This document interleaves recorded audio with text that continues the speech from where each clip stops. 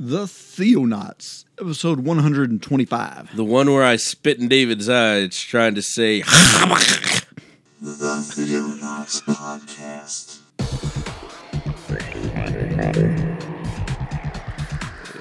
Christian news from around the globe. In the beginning, God created the heaven and the earth.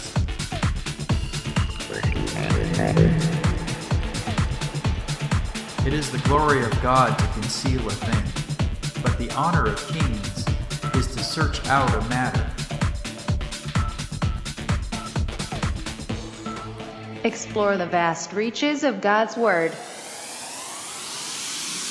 Hello, all you Theo revivalists out there. I'm David Gaddy. I'm Jeremiah Orr. And together we are The Theonauts!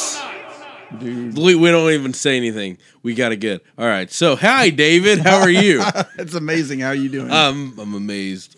I'm doing good. I'm amazing, and you're amazed. Yes, both of those things. So, yeah, it's a Monday night, and here we are doing Theonauts. It is Monday night. How was your Monday?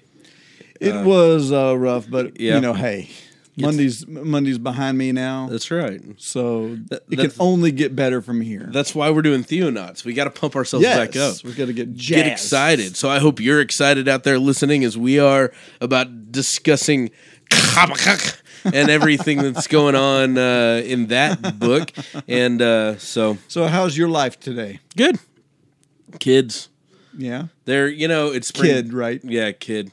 No, kids. School. Oh, the boys too? Yeah, it's, no, students. Oh, those kids. Kids. Yeah, the kids that you work with. Right.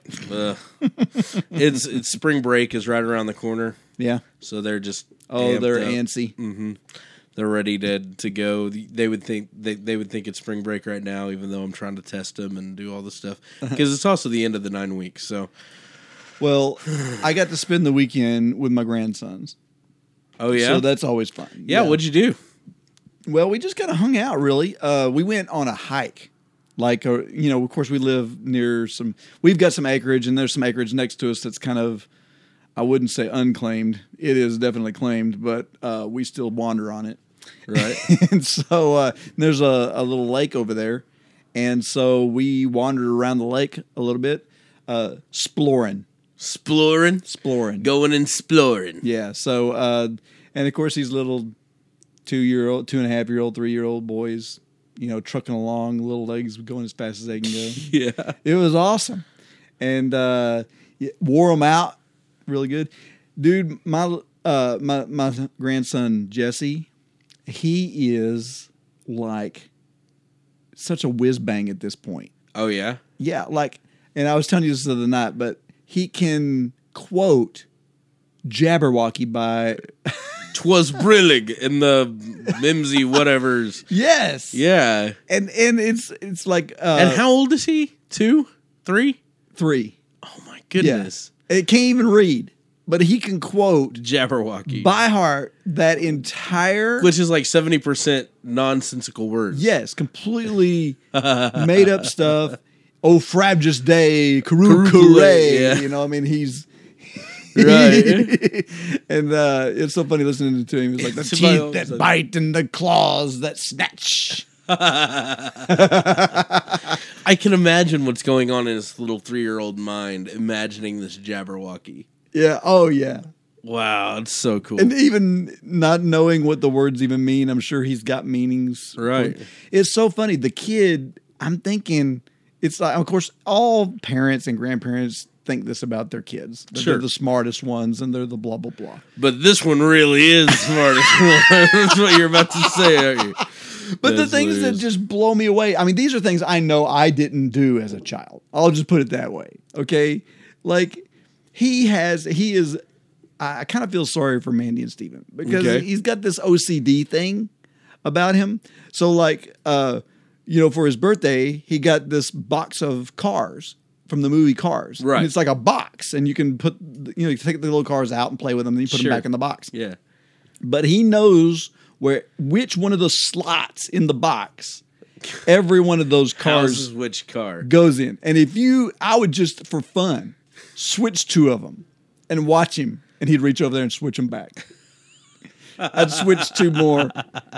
and he'd reach over there and switch them back. Oh my goodness! I mean, he's very like they have a Sheldon Cooper on their hands. exactly. And so I was talking to Steven about it, and he was like, dude, he has all his bedtime stories memorized. He's like, so I can sit there, and he says, I will purposefully reverse 2 words or whatever in the story. You say, no, daddy. And he'll correct me every time. Wow. So anyway, we had fun this weekend. That's crazy. Just hanging with him, playing with him. And of course, Shepard's right the opposite. He's just like no cares in the world whatsoever. Right. You know, I mean, he's just happy to be alive. Sure. It is so amazing. Yeah. You know, Jesse's picky, doesn't want to get his hands dirty. I mean, he's like, it's all this. Shepard's like cramming things in his face. He doesn't care what you put in his plate. He's eating it. I mean, he's just like all Sure. over the place. Snot. Yeah. Everything. I mean, he's just, Oh boy. it's so awesome. I love it. That's so fun. Yeah, I just love being kind of young and being a granddad. Sure. Because I can still like get on the floor and wrestle with them Right. Play and around. toss them around. And they were like, yeah, they'd come running and like dive on me. And Yeah. we had a really good time. Special time. Yeah. That's awesome. So if you don't have grandkids, go out and get some. Yeah. It'll be a while for me. Yeah. I'll be, 50 when she's graduating high school? Yeah. Makes Wow. you feel old. Yeah. It's not that old. 50's not that old. No. I like how you're staring at me with this dead eye, like whatever you say. I'm 30. I'll be 35 next week. 35 years old, David. See, me and Michael have to stick together with this ageism issue. Yeah. You know, of course, you're a lot older than Brendan too. Yeah. So you know he gets it worse than I do. What is Brendan? How old is he? 23? I don't know, Brendan. You have to tell us how old you are. I think he's about 10 years younger than you. Yeah. 23 going on 12. Kid. Nah. Anyways, Secret Fire podcast is going really well. Yeah, I've been enjoying it. I'm about 1.5 episodes behind. Oh yeah. Because I had to jump over. It's like my listening time is not. I don't have a whole lot of time. Just Sure. that time in the car, and so right now, man, I'm behind on Finding Christ in Cinema. I'm trying to get caught up on all that. The Super 8 episode. Oh, guys, wow. I didn't hear it. I love that movie, by the way. Yeah, it's a great movie. Super 8 is a great movie. Well, you It's- would love it because it harkens back to your Yeah. Spielberg It's days. like when I was a kid, 8, Right. 9 years old. I'm the kids in the movie, Right. Except, well, minus the language. and the alien. Yeah, I wasn't By the cussing way. like that as a kid, but Yeah. that's exactly my shtick. Whenever I was a kid, riding on the bikes, Yeah. you know, making movies. Me and my friend, we had a Panasonic tape recorder. We would do audio dramas that we Wow. created Yeah. on our own. So it was the same thing. I mean, I relate to that movie on so many dadgum levels, and the guys just nailed that episode. Really. Like, it's about forgiveness, and there's all this talk of forgiveness in it, and the kids have to exemplify forgiveness for the adults to get it. It's a great message. It's really good. But anyway, did you know that they're now broadcasting that Finding Christ in Cinema On the radio. On the radio. That's right. They're in At a Tennessee. local radio station. Yeah, Tennessee's congrats, picked up, guys. Finding Christ. That's which awesome. How amazing would it be to be driving down the road and turn it on and have it playing on the radio? So congrats, Michael and Brendan, for all your hard work. It's paying off. Yeah, so if you listeners out there who don't listen to Finding Christ in Cinema, get over there and check it out. Check out the Secret Fire podcast as well. Definitely. So you ready to jump into this thing? Hey, let's do it, man. I'm still trying to figure out where my buttons are on this new thing. There you go. There's one. There's one.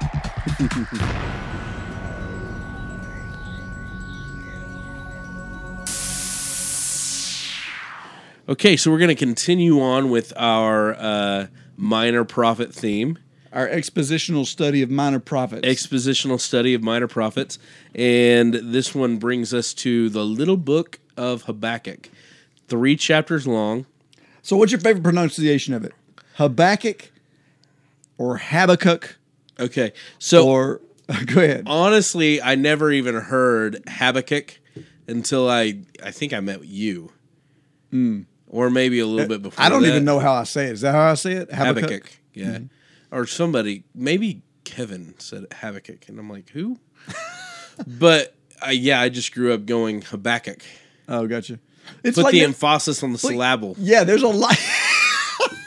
There's a lot of that going on in the Bible if you think about it. Oh yeah. Philemon, Philemon. Philemon. Philemon. That's what I can say. Philemon. I think there's a third one there too. That's so funny. Philemon. Philemon. What's a Philemon, David? That doesn't make It's kind of like a Pokemon. So, Gotta catch them all. That's true. He's a Onesimus, slave, he's a why not? runaway slave. Yeah. Gotta catch Gotta them catch all. 'em all. Wow, it's way too late. Go Philemon. Yeah, it's way too late. Okay, so I prefer Habakkuk, I guess, Okay. because that's probably the way I've always said it. It's probably, if we want to get Hebraic, I'm just kind of thinking, yeah, you got to get that in there. You got to get the in the back of the Habakkuk is probably more, Habakkuk. but who knows? We're not Hebrews. No, there's a We're Greek. Gentiles, and you have to have mercy on us. The Greek pronunciation, the Greek book is called The Greek. Ambakum. What? Ambakum. Ambachum.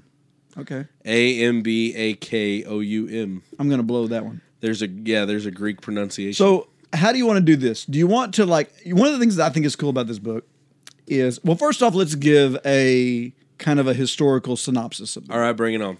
Okay, so we don't really know, scholars don't really know the exact time Nope. that this book was written. Yeah. Do you notice a theme developing, by the way, with that? Yeah. Go Yeah. ahead. So, but we're guessing. yes. And so, by the best guess, because of the context, we're talking about the Chaldeans. God actually tells Habakkuk that the Chaldeans are going to be his judgment against Israel. Future. Okay, so the Chaldeans, in other words, are the Babylonians. Right. It's the same. Well, it's roughly the same group of people. They are a subpart. The Babylonians were part of the Chaldean tribes. So this is more or less talking about the judgment of Babylon conquering Israel. Yeah. Babylon is kind of the descendants of Chaldeans. Okay, So so that makes Habakkuk a contemporary with Jeremiah. Jeremiah, Ezekiel, maybe Ezekiel and Daniel. Yeah, we think Daniel more than we have reference to Daniel. So. We do, and we'll get to that here in a minute. There is, let's see, this term. Oh, hang on a second. So this would put it if it was pre-Babylonian conquer, then we're thinking somewhere around 600 and I got it written down here somewhere. 620 BC. Yeah, I had between as late as 620. No, as late as 626, as early as 605. Yeah. Okay, so let's set the stage of what's going on in Israel during that time frame. Okay. So during that time frame, we are in the worst part of Judah's history. Yeah. So Israel is divided at this point. They just became decrepit and destroyed. Yes. They divided into the two kingdoms, the northern kingdom and the southern kingdom, right? You had Right. Judah and you had Israel.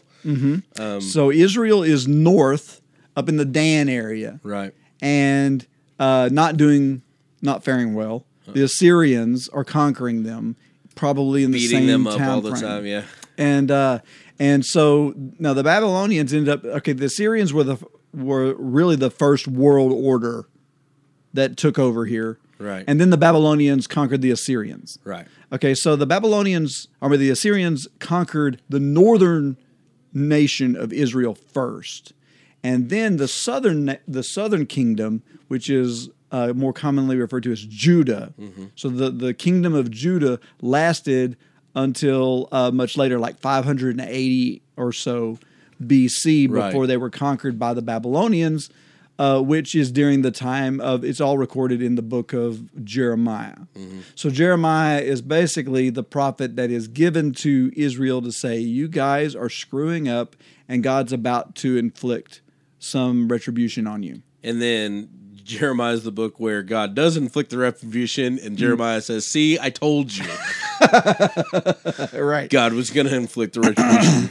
So this is predating that just a little bit. Yeah. Because this is a prophecy.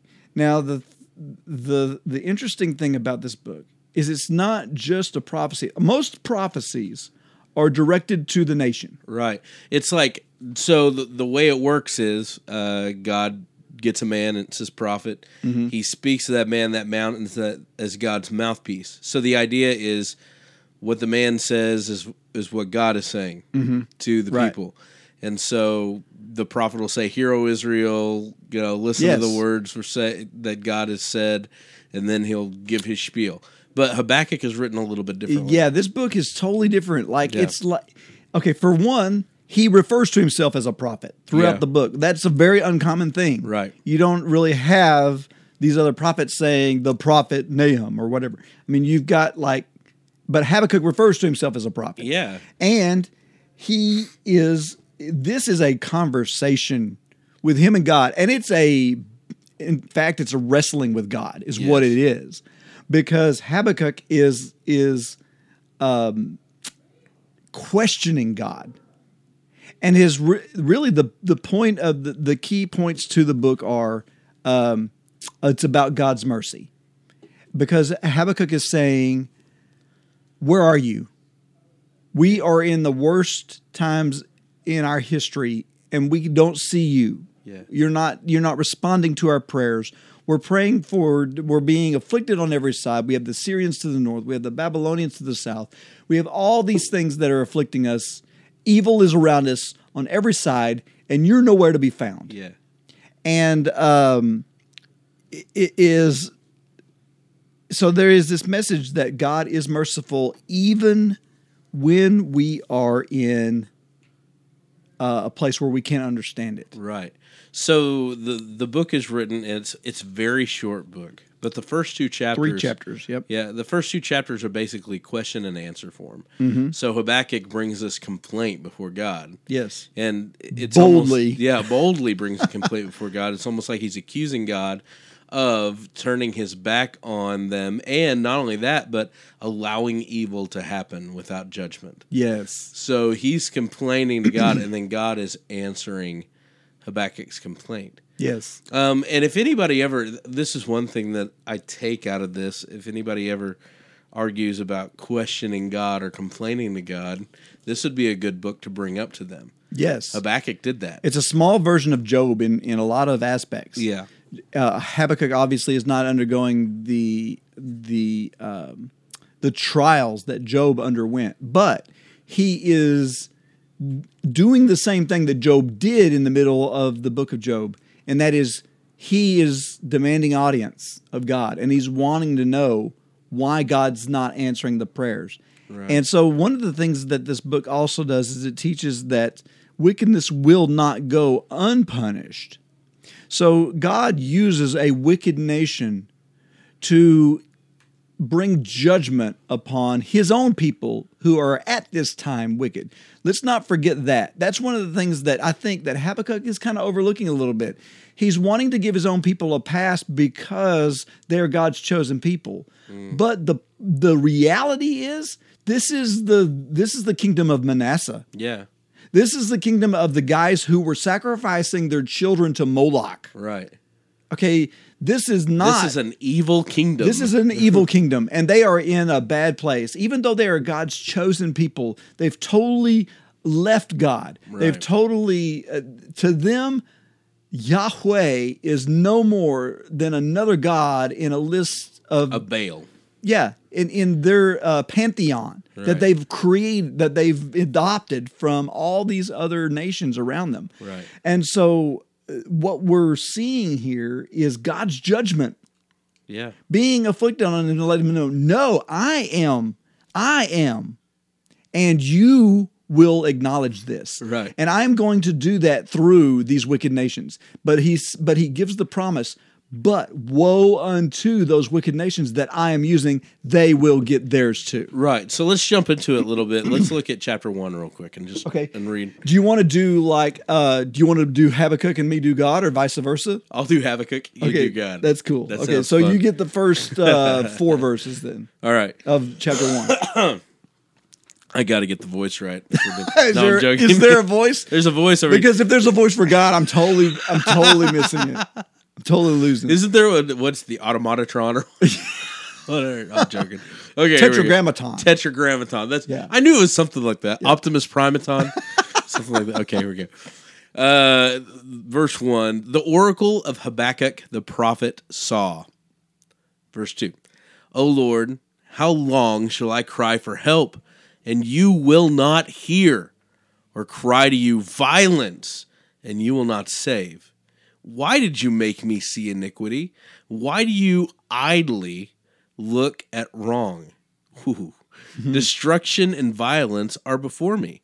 Strife and contention arise. So the law is paralyzed, and justice never goes forth. For the wicked surround the righteous. So justice goes forth perverted. Okay, so God answers this. Wow. So that you have this stinging charge. Who is the God of justice? Who is the God of the law? Right? Who's the God of righteousness? And here Habakkuk is saying your justice is perverted. Yeah. Okay, and I wanted to just say, Lord, the Lord is about to answer, and just in the tone, you can hear the mercy. You can hear the grace, because if I was this man's God, right, in this...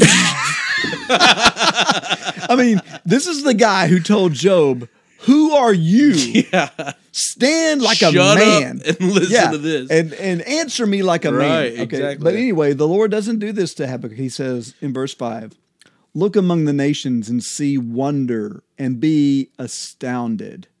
For I am doing a work in your days that you would not believe if told.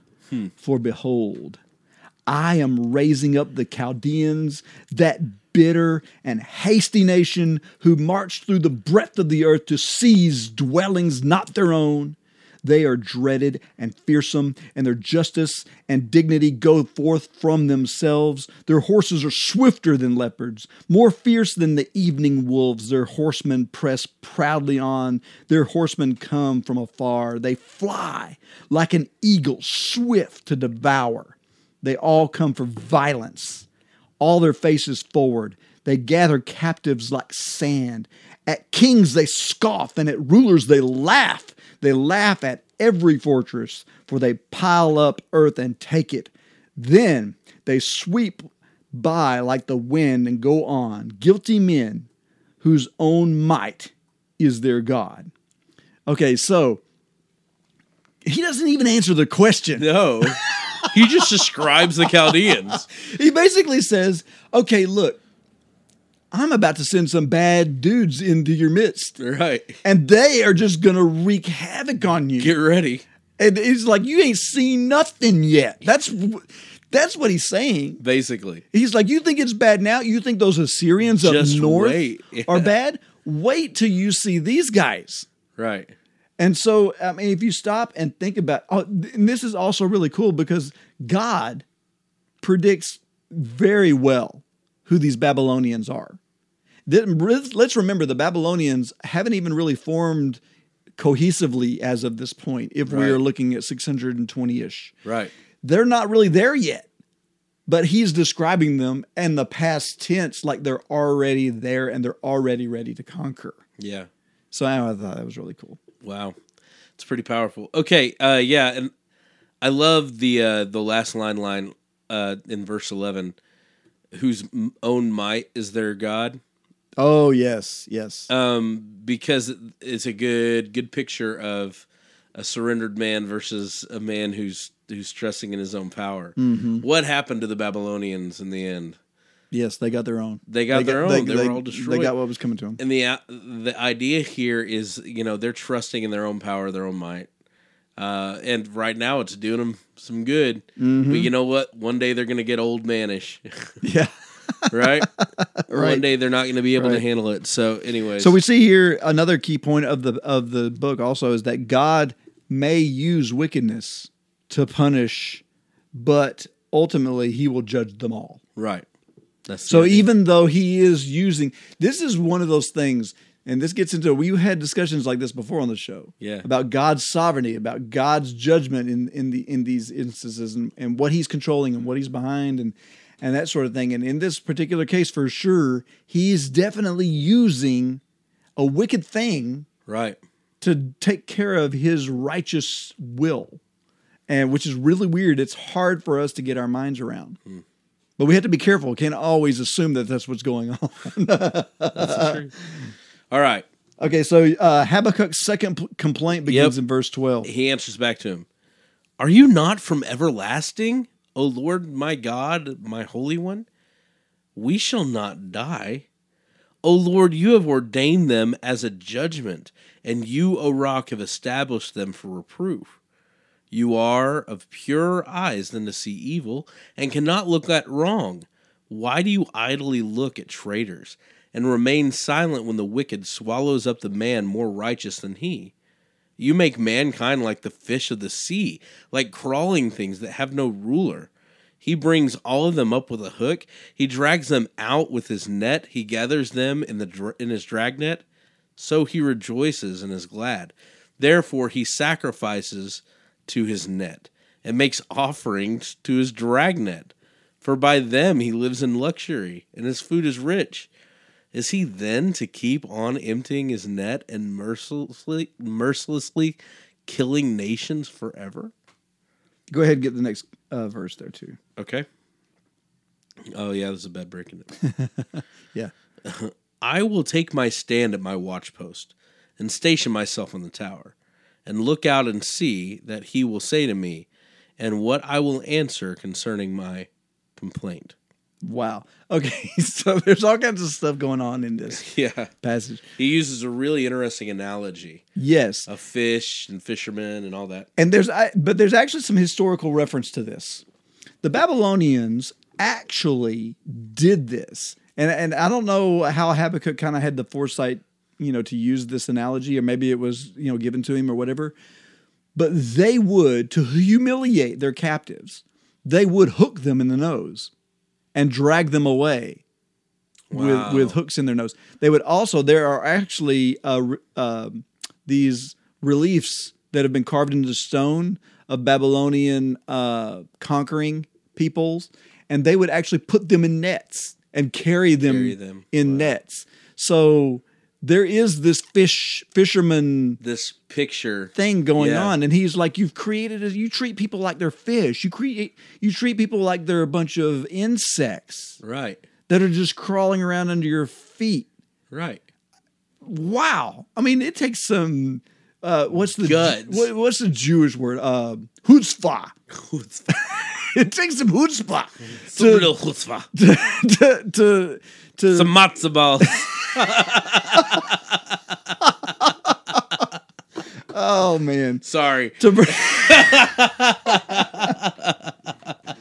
Anyway, to bring this into to bring it up to God like this and to complain to him in such a way is, okay, there are all this stuff going on where he's saying, look, okay, for one, I want to notice this. He says, why do you idly... Okay, first, well, let me back up a little more because there's all kinds of points to make here.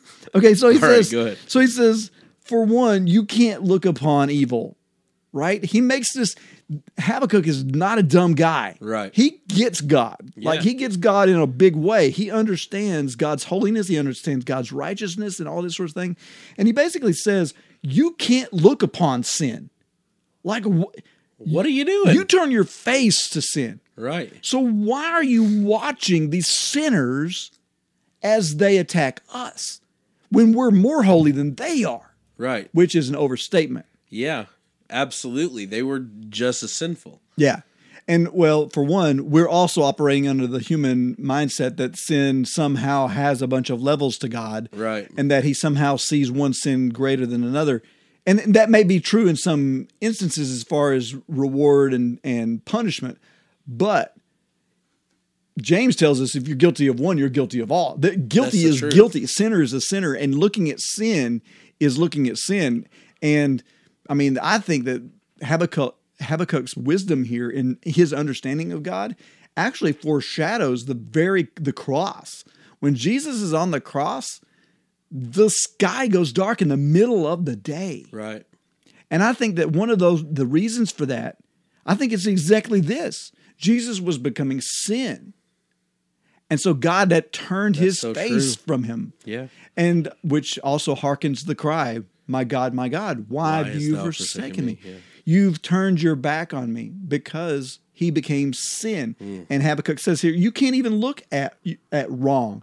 Why do you idly look at these traitors and remain silent as the wicked swallows up people that are more righteous? Wow. I think God would have something to say about that statement, about them being more righteous. They were actually sacrificing their children at this point Yeah. to a pagan god. And which, by the way, the whole name of hell that Jesus created, Gehenna, comes from what they were practicing at this point. They were sacrificing their children in this valley of Hinnom. Right. And that is what led to Jesus referring to it as hell. The fire that never goes out. Their actions this day are echoing way into the future. Yeah. And so they're not innocent in any way. They're not more righteous than those that are conquering them. I also like at the end of here what he says. He says, I will take up my stand at my watch post. It's almost like mic drop, right? Yep. All right. I'm listening. What do you got to say now? He's like, I'm going up to the tower and I'm going to see if God has anything to say to that. Right. Wow. Well, epic rap he has a battle. little to say. Never get into an epic rap battle with God. That's all I'm saying. Okay, so the Lord actually answers. He says, the Lord answered him, write the vision, make it plain on tablets, so he may run who reads it. Dude, Oh, God starts this. He starts the conversation like this. You know it's coming, right. right?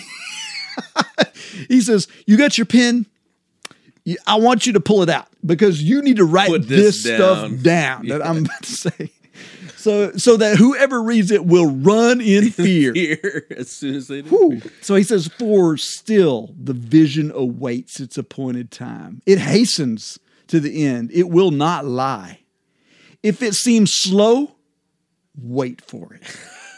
It will surely come. It will not delay. Behold, his soul is puffed up. It is not upright within him, but the righteous shall live by faith." This is the key verse in this entire book. Yes, if you forget every other verse in this book, remember this one. This is the key verse.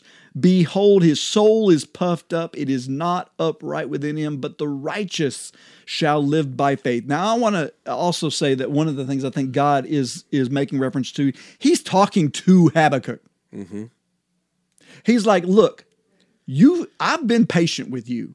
And you've given me this charge. You've gone up into this tower and you're waiting on my answer. The problem is your soul is puffed up. Yeah. It is not upright within you. The righteous shall live by faith. In other words, take a look around. You just said that the righteous people of this land were being overrun by evil. You need to take a second look. He says, because the righteous people will live by faith. There are no righteous people around here right now. Right. And that's what his message is. He's saying, you puffed up person who thinks that you're righteous are righteous in your own eyes. Yes, you're only righteous because you think I've got favor on you because you're my chosen people. No, but the idea, and this faith thing plays out throughout the New Testament. I was just, I was finishing up Ephesians chapter 6 with my kiddos, with my youth. Yes. Sunday night. We were talking about the armor of God. Yes. And one of the things that it says is, above all, pick up the shield of faith. And that little term, above all, meaning more important than anything else, grab the shield of faith because this is your protection. Doesn't that echo into the message we heard Sunday? Oh, yeah. 100%. That the only thing that matters Is faith. is faith expressing itself in love. Love. And it's only through that grace of Jesus that we can have that. The only thing that matters. And so this is something that echoes throughout that Jesus speaks of over and over again about faith. If you had faith, the size of a mustard seed, yes. you'd be able to say move to a mountain. And that whole idea of this whole faith, trusting God in the midst of the worst thing that can happen in your life. So here Habakkuk is, and he's crying out, God, you're not... Probably the worst place he's ever been in his life. Exactly. And God says, you want to talk about righteousness? Righteousness is trusting me. Behold, his soul is puffed up. It's not upright within him, but the righteous shall live by faith. Moreover, wine is a traitor, an arrogant man who is never at rest. His greed is as wide as Sheol. Like death, he has never enough. He gathers for himself all nations and collects as his own all peoples. Interesting turn. I love this. What he's doing is he's making a comparison here. People know what alcohol can do if let go, right? I mean, people experience this stuff. Sure. And don't get this wrong. God is not preaching against alcohol in this passage. He's using it as a metaphor for what his people are going through. Right. He says wine is a traitor. In other words, it seems to comfort, but it will bring your destruction. And so what is he comparing it to? He's comparing it to the arrogance that Habakkuk just laid on the floor. He said, moreover, wine is a traitor, an arrogant man who is never at rest. His greed is as wide as Sheol. Sheol is the Hebrew concept of the domain of the dead. Right. So this is where in their time where they know that the dead are resting in Sheol. And so he's like, think about all the dead people who have ever existed on the earth at this point. That's a wide place that holds all them. And this, you, just like wine is a traitor, so is your arrogance as being a traitor. It's as big as this. To you. Like death, he never has enough. And man, that is so telling. We even like the nature of man has not changed a lick since this. Our arrogance, our pride, our self-righteousness, still in the same place that Habakkuk was at this time. Right. And he says he gathers for himself all nations and collects as his own all peoples. No one is immune to this type of thing. Right. So let's finish the chapter here because he basically then God shifts and says, look, okay, I'm using these Chaldeans and they're going to come and they're going to wreak havoc on you. But you know what?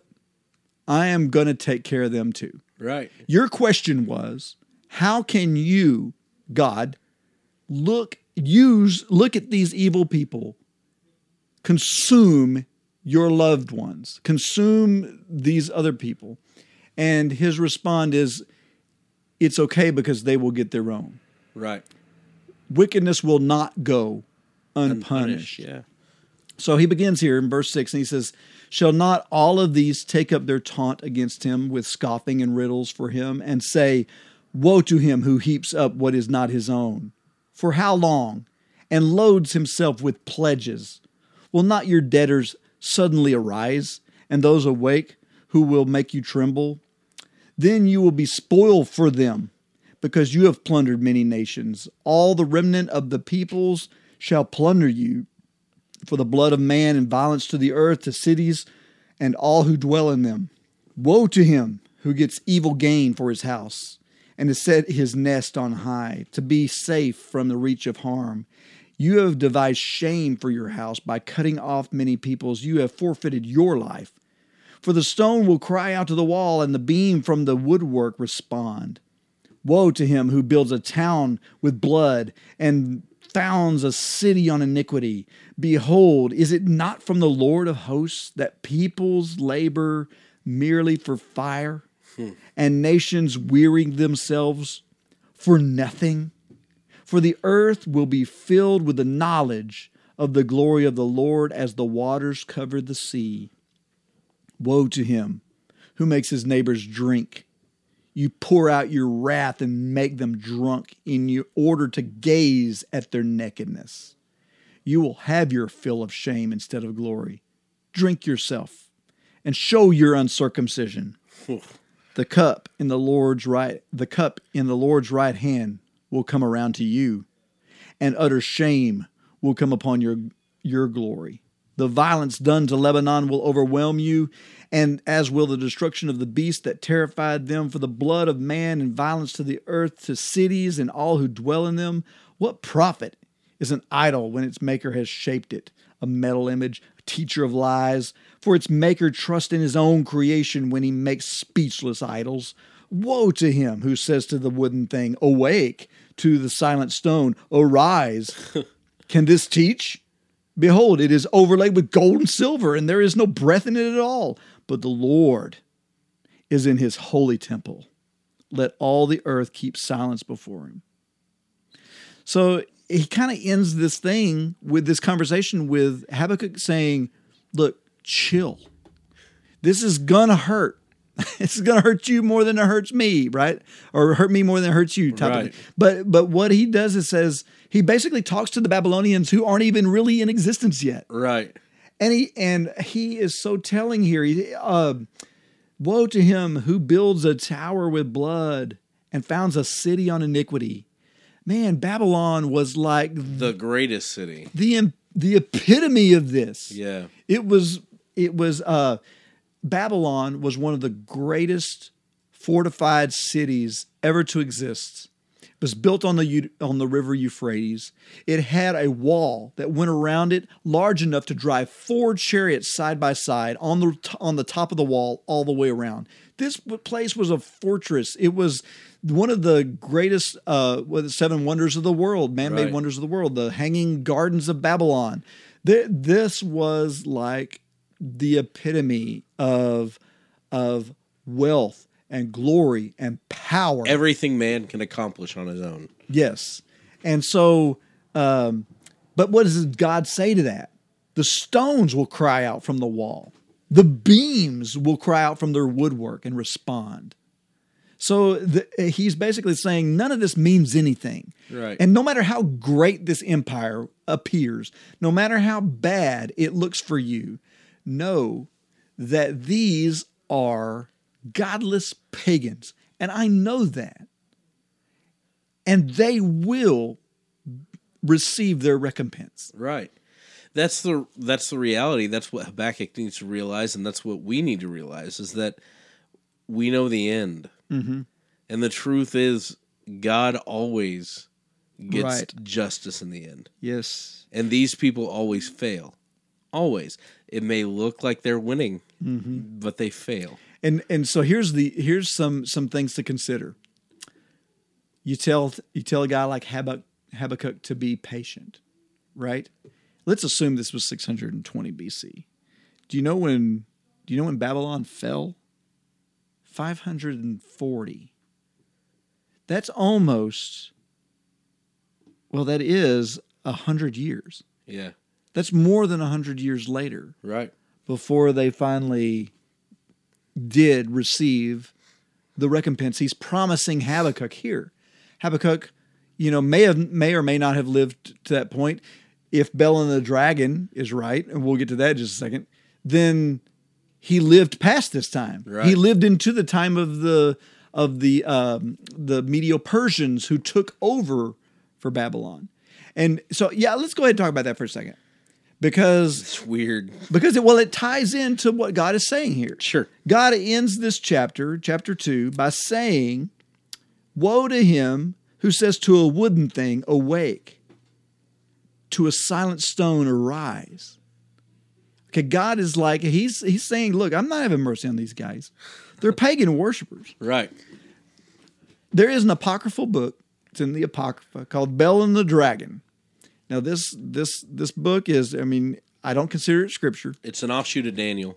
It is. It's considered. It's in the Greek. In some of the Greek versions, it is actually at the end of Daniel. Right. So it's a very, very short apocryphal book. If you've got access to the Apocrypha, you can read it in half hour or less.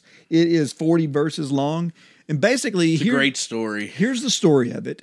It takes place after the time of Darius the Persian. Right. Okay, so Daniel survived Nebuchadnezzar of the Babylonians,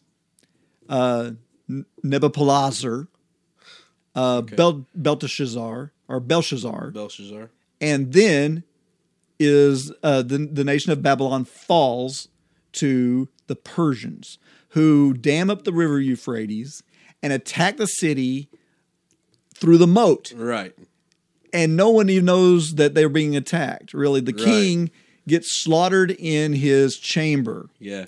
And Josephus writes that Daniel met Darius at the gate and showed him the book of Isaiah, The prophecy. chapter 45, where he mentions Cyrus the Persian by name. Yeah. Okay, well, Cyrus can be a title, and I'm really not sure. There's some historical weirdness happening here.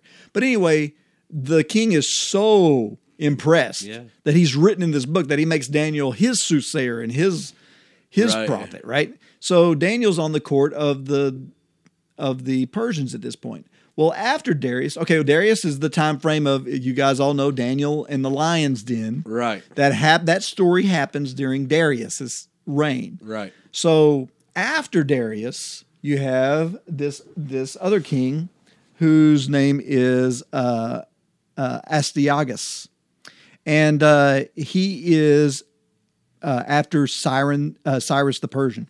And so the Bell and the Dragon story takes place during this king. Right. And apparently in this king, he still is trusting in Daniel, but Daniel won't worship Baal. You have Bel, B-E-L, that's part of the title of this book. I believe this is probably the same false pagan god that we now call Baal, B-A-A-L. But anyway, so the king is impressed that the prophets of Baal are basically, they're feeding him every night. This idol. They've got this idol set up in the temple, and they lay food before it every night. And the king is impressed because they close the temple doors, they open it up the next morning, the food's gone. Right. And so the king is like, wow, this Baal guy's a real dude. And Daniel's like, whatever. And so this kind of makes the king mad. And he's like, okay, well, here's the deal. I'm gonna put you to a test. We'll seal the door of the temple. If Baal consumes the food, then we'll kill you. Yeah. If Baal can't consume the food, we'll kill all the prophets of Baal and his families. Daniel's like, you're on. So they set this up, and apparently the prophets of Baal didn't have a problem at all with this. And because they had a secret door in the temple that they would come in from the underground, from the basement. Well, Daniel sprinkles ashes in the temple before he closes it and seals it, and they don't know this. So the next morning, the king comes up, and they go to the temple, and they're like, "Hey, the seal's not broken." Daniel's like, "Nope, sure isn't." They break it open. All the food's gone. Right. And King's like, whoa, looks like Baal came through. And Daniel's like, nope, check out the ground, dude. Look at all the footprints and the ashes I put down there. And he's like, oh, he sees these women and children's footprints. The wives and the children of all the prophets, they all came in and they ate the food overnight. And so this affirmed God to him. Sure. Well, in a way. And then they were like, oh, okay, well, what about this dragon? We worship him. And apparently it's kind of unclear whether that was a snake or a lizard or whatever they were worshiping. And Daniel mixes up this concoction and says, if I feed this to him, if he's a god, he's not going to die, right? So he fed it to the thing, and the thing died, burst open. Sure. And they were like, oh, okay, well, I guess God is real. And this made all the people mad. And so they threw Daniel into another den of lions. Well, been there, done that. Here's why we even brought this book up. Because then it says that Habakkuk was then transported. Yeah, he was in Jerusalem making himself some stew. Yeah, he was chilling. He was chilling, making himself some stew, and an angel popped up, and the angel's like, "Hey, Daniel needs some of that stew. He's hungry." And Habakkuk's like, "Well, I don't even know like where Daniel's." He's like, "Well, don't worry about that. I'm an angel, right? Yeah, hang on. Hang on." So he pops him over. Yeah, grabs him by the head of the hair. Right, by the head of the hair, takes him to the lion's den where he gets to feed the stew to Daniel, and then pops him back. Yeah, to just his- so outside of the scriptures, this is the only reference to Habakkuk. part of me's like, God's like, "Hey Habakkuk, you want to see a real, prophet fighting for me? Check this guy out." You know what I mean? Yeah. Well, the thing that I think is cool about that story is it fits into this. Like right here, when he is giving, he talks about idolatry. He talks about how idols are just. He says right here that they trust in their own creations. They're nothing more than silent stone. That they're overlaid with gold and silver. These are almost the exact words from Bel and the Dragon when Daniel's talking to the Right. king. He says, "It's nothing but clay with gold over it. Why are you freaking out?" So anyway, so basically this convinces Habakkuk. And, Right. and Habakkuk has a change of heart, which I think is another very great point about this book. It's about conversion Yeah. in a way. Because this man of God, he was a man of God, Yeah. receives another conversion, one that makes him more trusting, more faithful, Yeah. and all this. Well, sort of thing. yeah, and chapter 3 is simply a psalm. He busts out in music, and actually, it's a great response. So let's read that. Okay. O Lord, I have heard the report of you, and your work, O Lord, do I fear. In the midst of the years, revive it. In the midst of the years, make it known. In wrath, remember mercy. God came from Teman, and the Holy One from the Mount Paran. His splendor covered the heavens, and the earth was full of his praise. His brightness was like the light. Rays flashed from his hand, and there he veiled his power. Before him went pestilence, and plague followed at his heels. He stood and measured the earth. He looked and shook the nations, and the eternal mountains were scattered. The everlasting hills sank low. His were the everlasting ways. I saw the tents of Cushan in affliction. The curtains of the land of Midian did tremble. Was your wrath against the rivers, O Lord? Was your anger against the rivers? Was your indignation against the sea? When you rode on your horses, on your chariot of salvation, you stripped the sheath from your bow, calling for many arrows. Selah. The mountains saw you and writhed. The raging water swept on. The deep gave forth its voice. It lifted its hands on high. The sun and moon stood still in their place. And the light of your arrows as they sped, and the flash of your glittering spear, you marched through the earth in fury. You threshed the nations in anger. You went out for the salvation of your people, for the salvation of your anointed. You crushed the head of the house of the wicked, laying him bare from thigh to neck. Selah. You pierced with his own arrows the head of his warriors, who came like a whirlwind and to scatter me, rejoicing as if to devour the poor in secret. You trampled the sea with your horses, the surging of mighty waters. I hear, and my body trembles. My lips quiver at the sound. Rottenness enters into my bones. My legs tremble beneath me. Yet I will quietly wait for the day of trouble to come upon people who invade us. In other words, you're going to use all these people to destroy us, and then I'm going to wait for... And I'm going to praise you the entire time. Exactly. Because I know it's coming. I know that that we will be delivered Yeah. 100 years later. Yeah. Though the fig tree should not blossom, nor fruit be on the vines, the produce of the olive fail, and the field yield no food.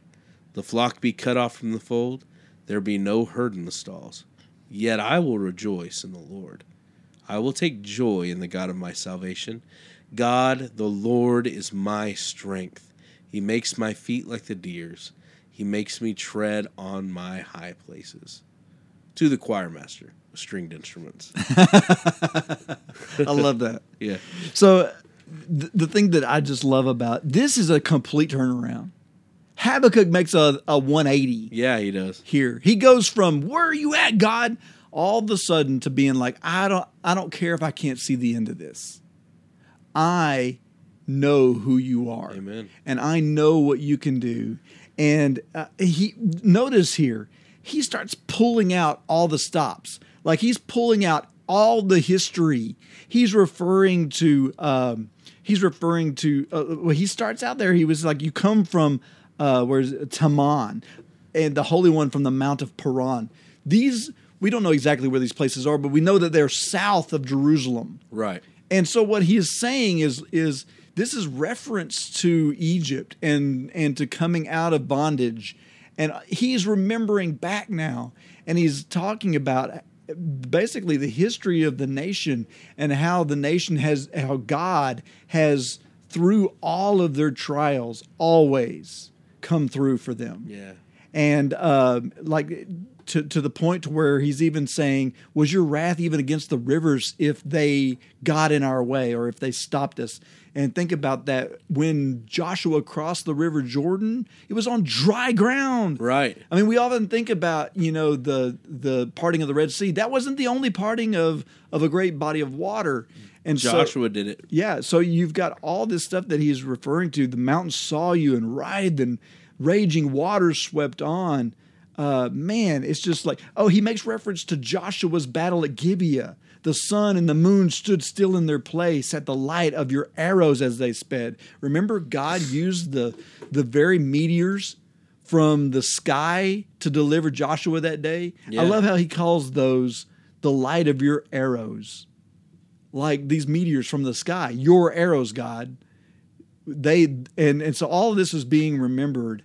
And he's basically saying, you went out for the salvation of your people. Right.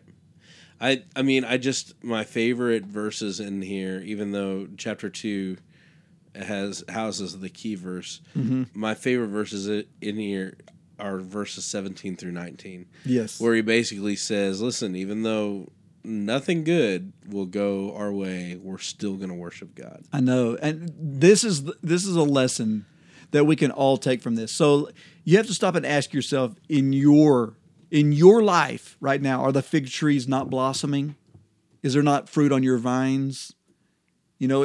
Are your olive trees failing to produce? Are your fields failing to produce? Do you have a lack of food? Do you all these things that he is saying? There's no flock in our fold. There's no herds in our stalls. Yet I will rejoice in the Lord and take joy in the God of my salvation. It's a direct correlation to Job 13, where Job says, though you kill me, though you slay me, still I will praise you. Mm-hmm. I mean, this is... Or even the last chapter of Job, where he says, I spoke of things too wondrous for me to know. And so I lay in sackcloth and ashes. And God is like, that is the moment. That's where he wants you. Right. That he wants you reliant on him. And so, oh man, this is so powerful. He's like, he makes my feet like the deer's and makes me tread on my high places. Can you really claim you're in a high place when you're at the lowest low, whenever you're being afflicted from every side, whenever you're struggling with depression, anxiety, and problems, and everything is coming in around you and the walls are closing in? And he says, I'm going to be like a deer in those moments, in high places, like free and without any care. And this all echoes back to the same thing. The righteous shall live by faith. Isn't that what he's saying? Isn't that what Habakkuk is saying here? My faith is going to carry me over all of this. Yeah. The righteous shall live by faith. And that passage is quoted 3 times in our New Testament. Yeah. 3 times. This story, this quote of God's from Habakkuk is brought into the New Testament and used to show how we should grab a hold of our sanctification. Romans, in case you guys are wondering, Romans 1, verse 17, Galatians 3, verse 11, and Hebrews 10, verse 38. And what's cool is every one of those are used in a slightly different context. But the bottom line is Power is still still there. the same. That's right. The righteous shall live by faith. Good study, man. Awesome story. Awesome lesson from Habakkuk.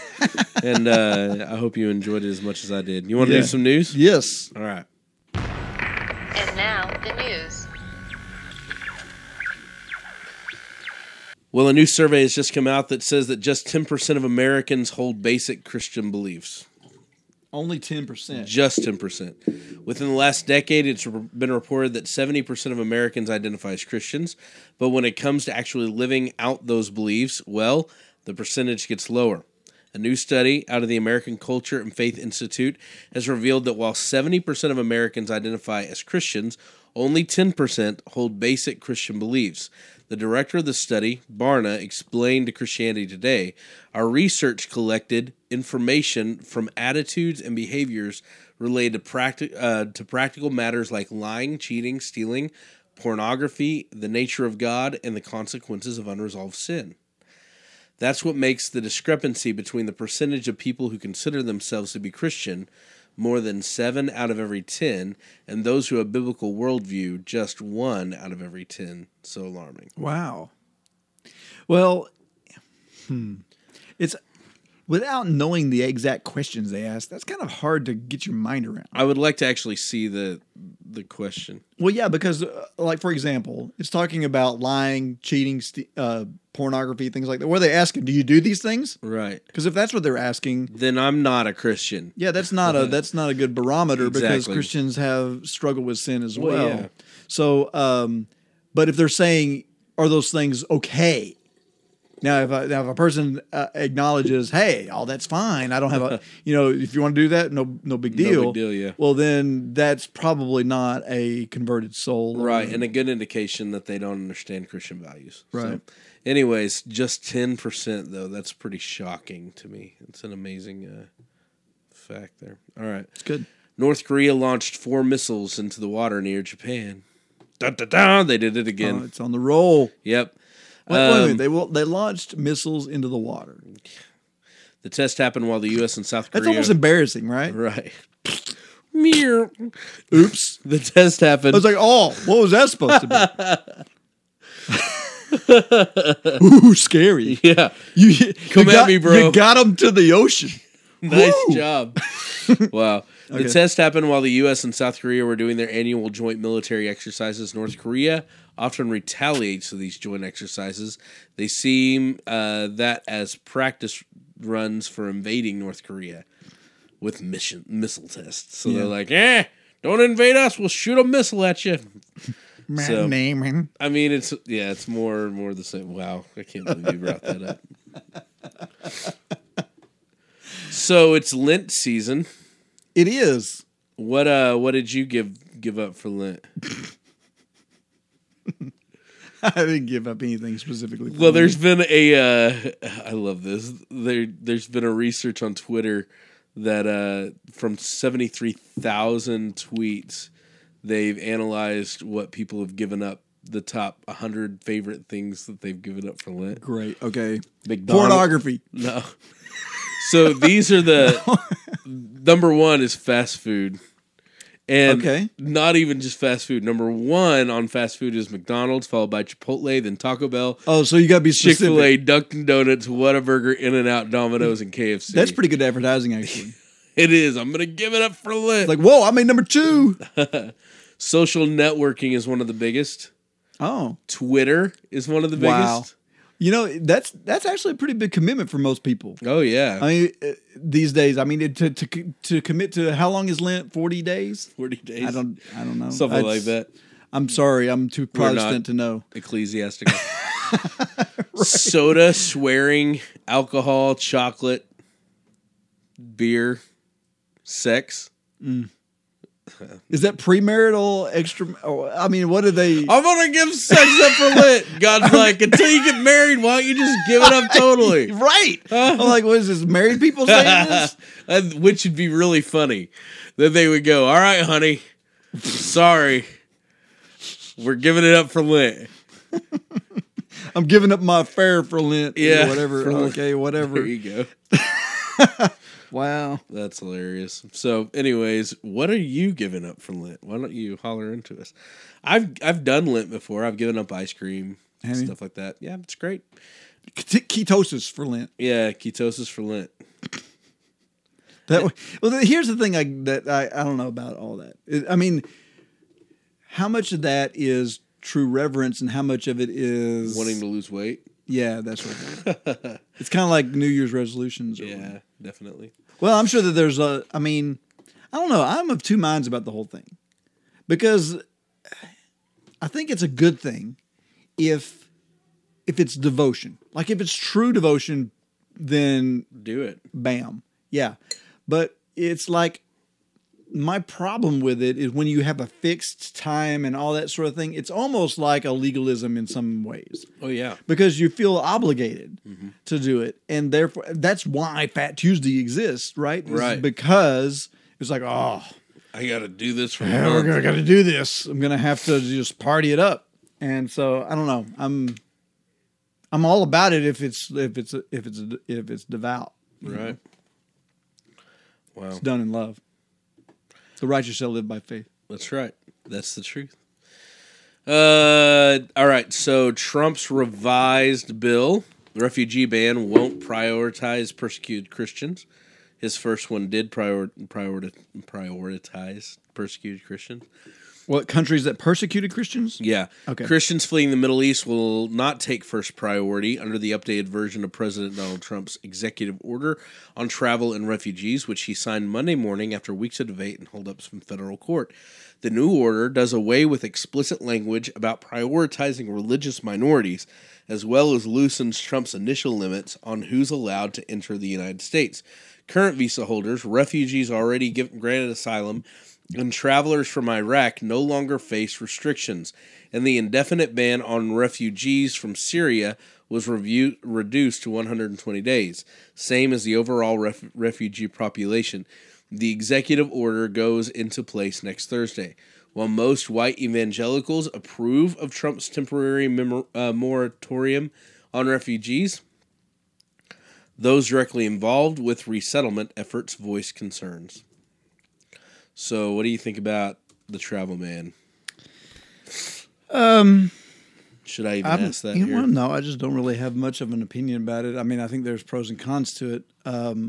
I think that I think where it's coming from is actually from a national security standpoint, and Sure. and I get that. So, I mean, I'm not one of these people that's like, oh no, it's racism and it's I don't think it's any of that. I think that it is truly a national security concern. I do too. And I mean, I'd go back to the whole thing about how you treat your own home and how you treat your own. I mean, people lock up their stuff, man, Right. and they don't let just anybody in. I mean, that's just how we act. Yeah. So I mean, it's just an extension of that. So That's pretty much all I got, dude. that's it. That's it. I can do it Well- today in church history. You want me to do that real quick, or do you? Yeah, let's do that. All right, today in church history. Let's hop in the TARDIS. Yeah, I haven't got to fire up the TARDIS yet I know it's been on the been new a while. thing. It's kind of loud. It's extremely loud. I'm kind of scared right You now. want to see how loud I can get it? No, I I love Doctor Who, by the way. don't. What a nerd. Exterminate! It's an amazing show. Today in church history, Amy Carmichael kidnapped her first child. You lost me. I don't know who that is. Oh my goodness.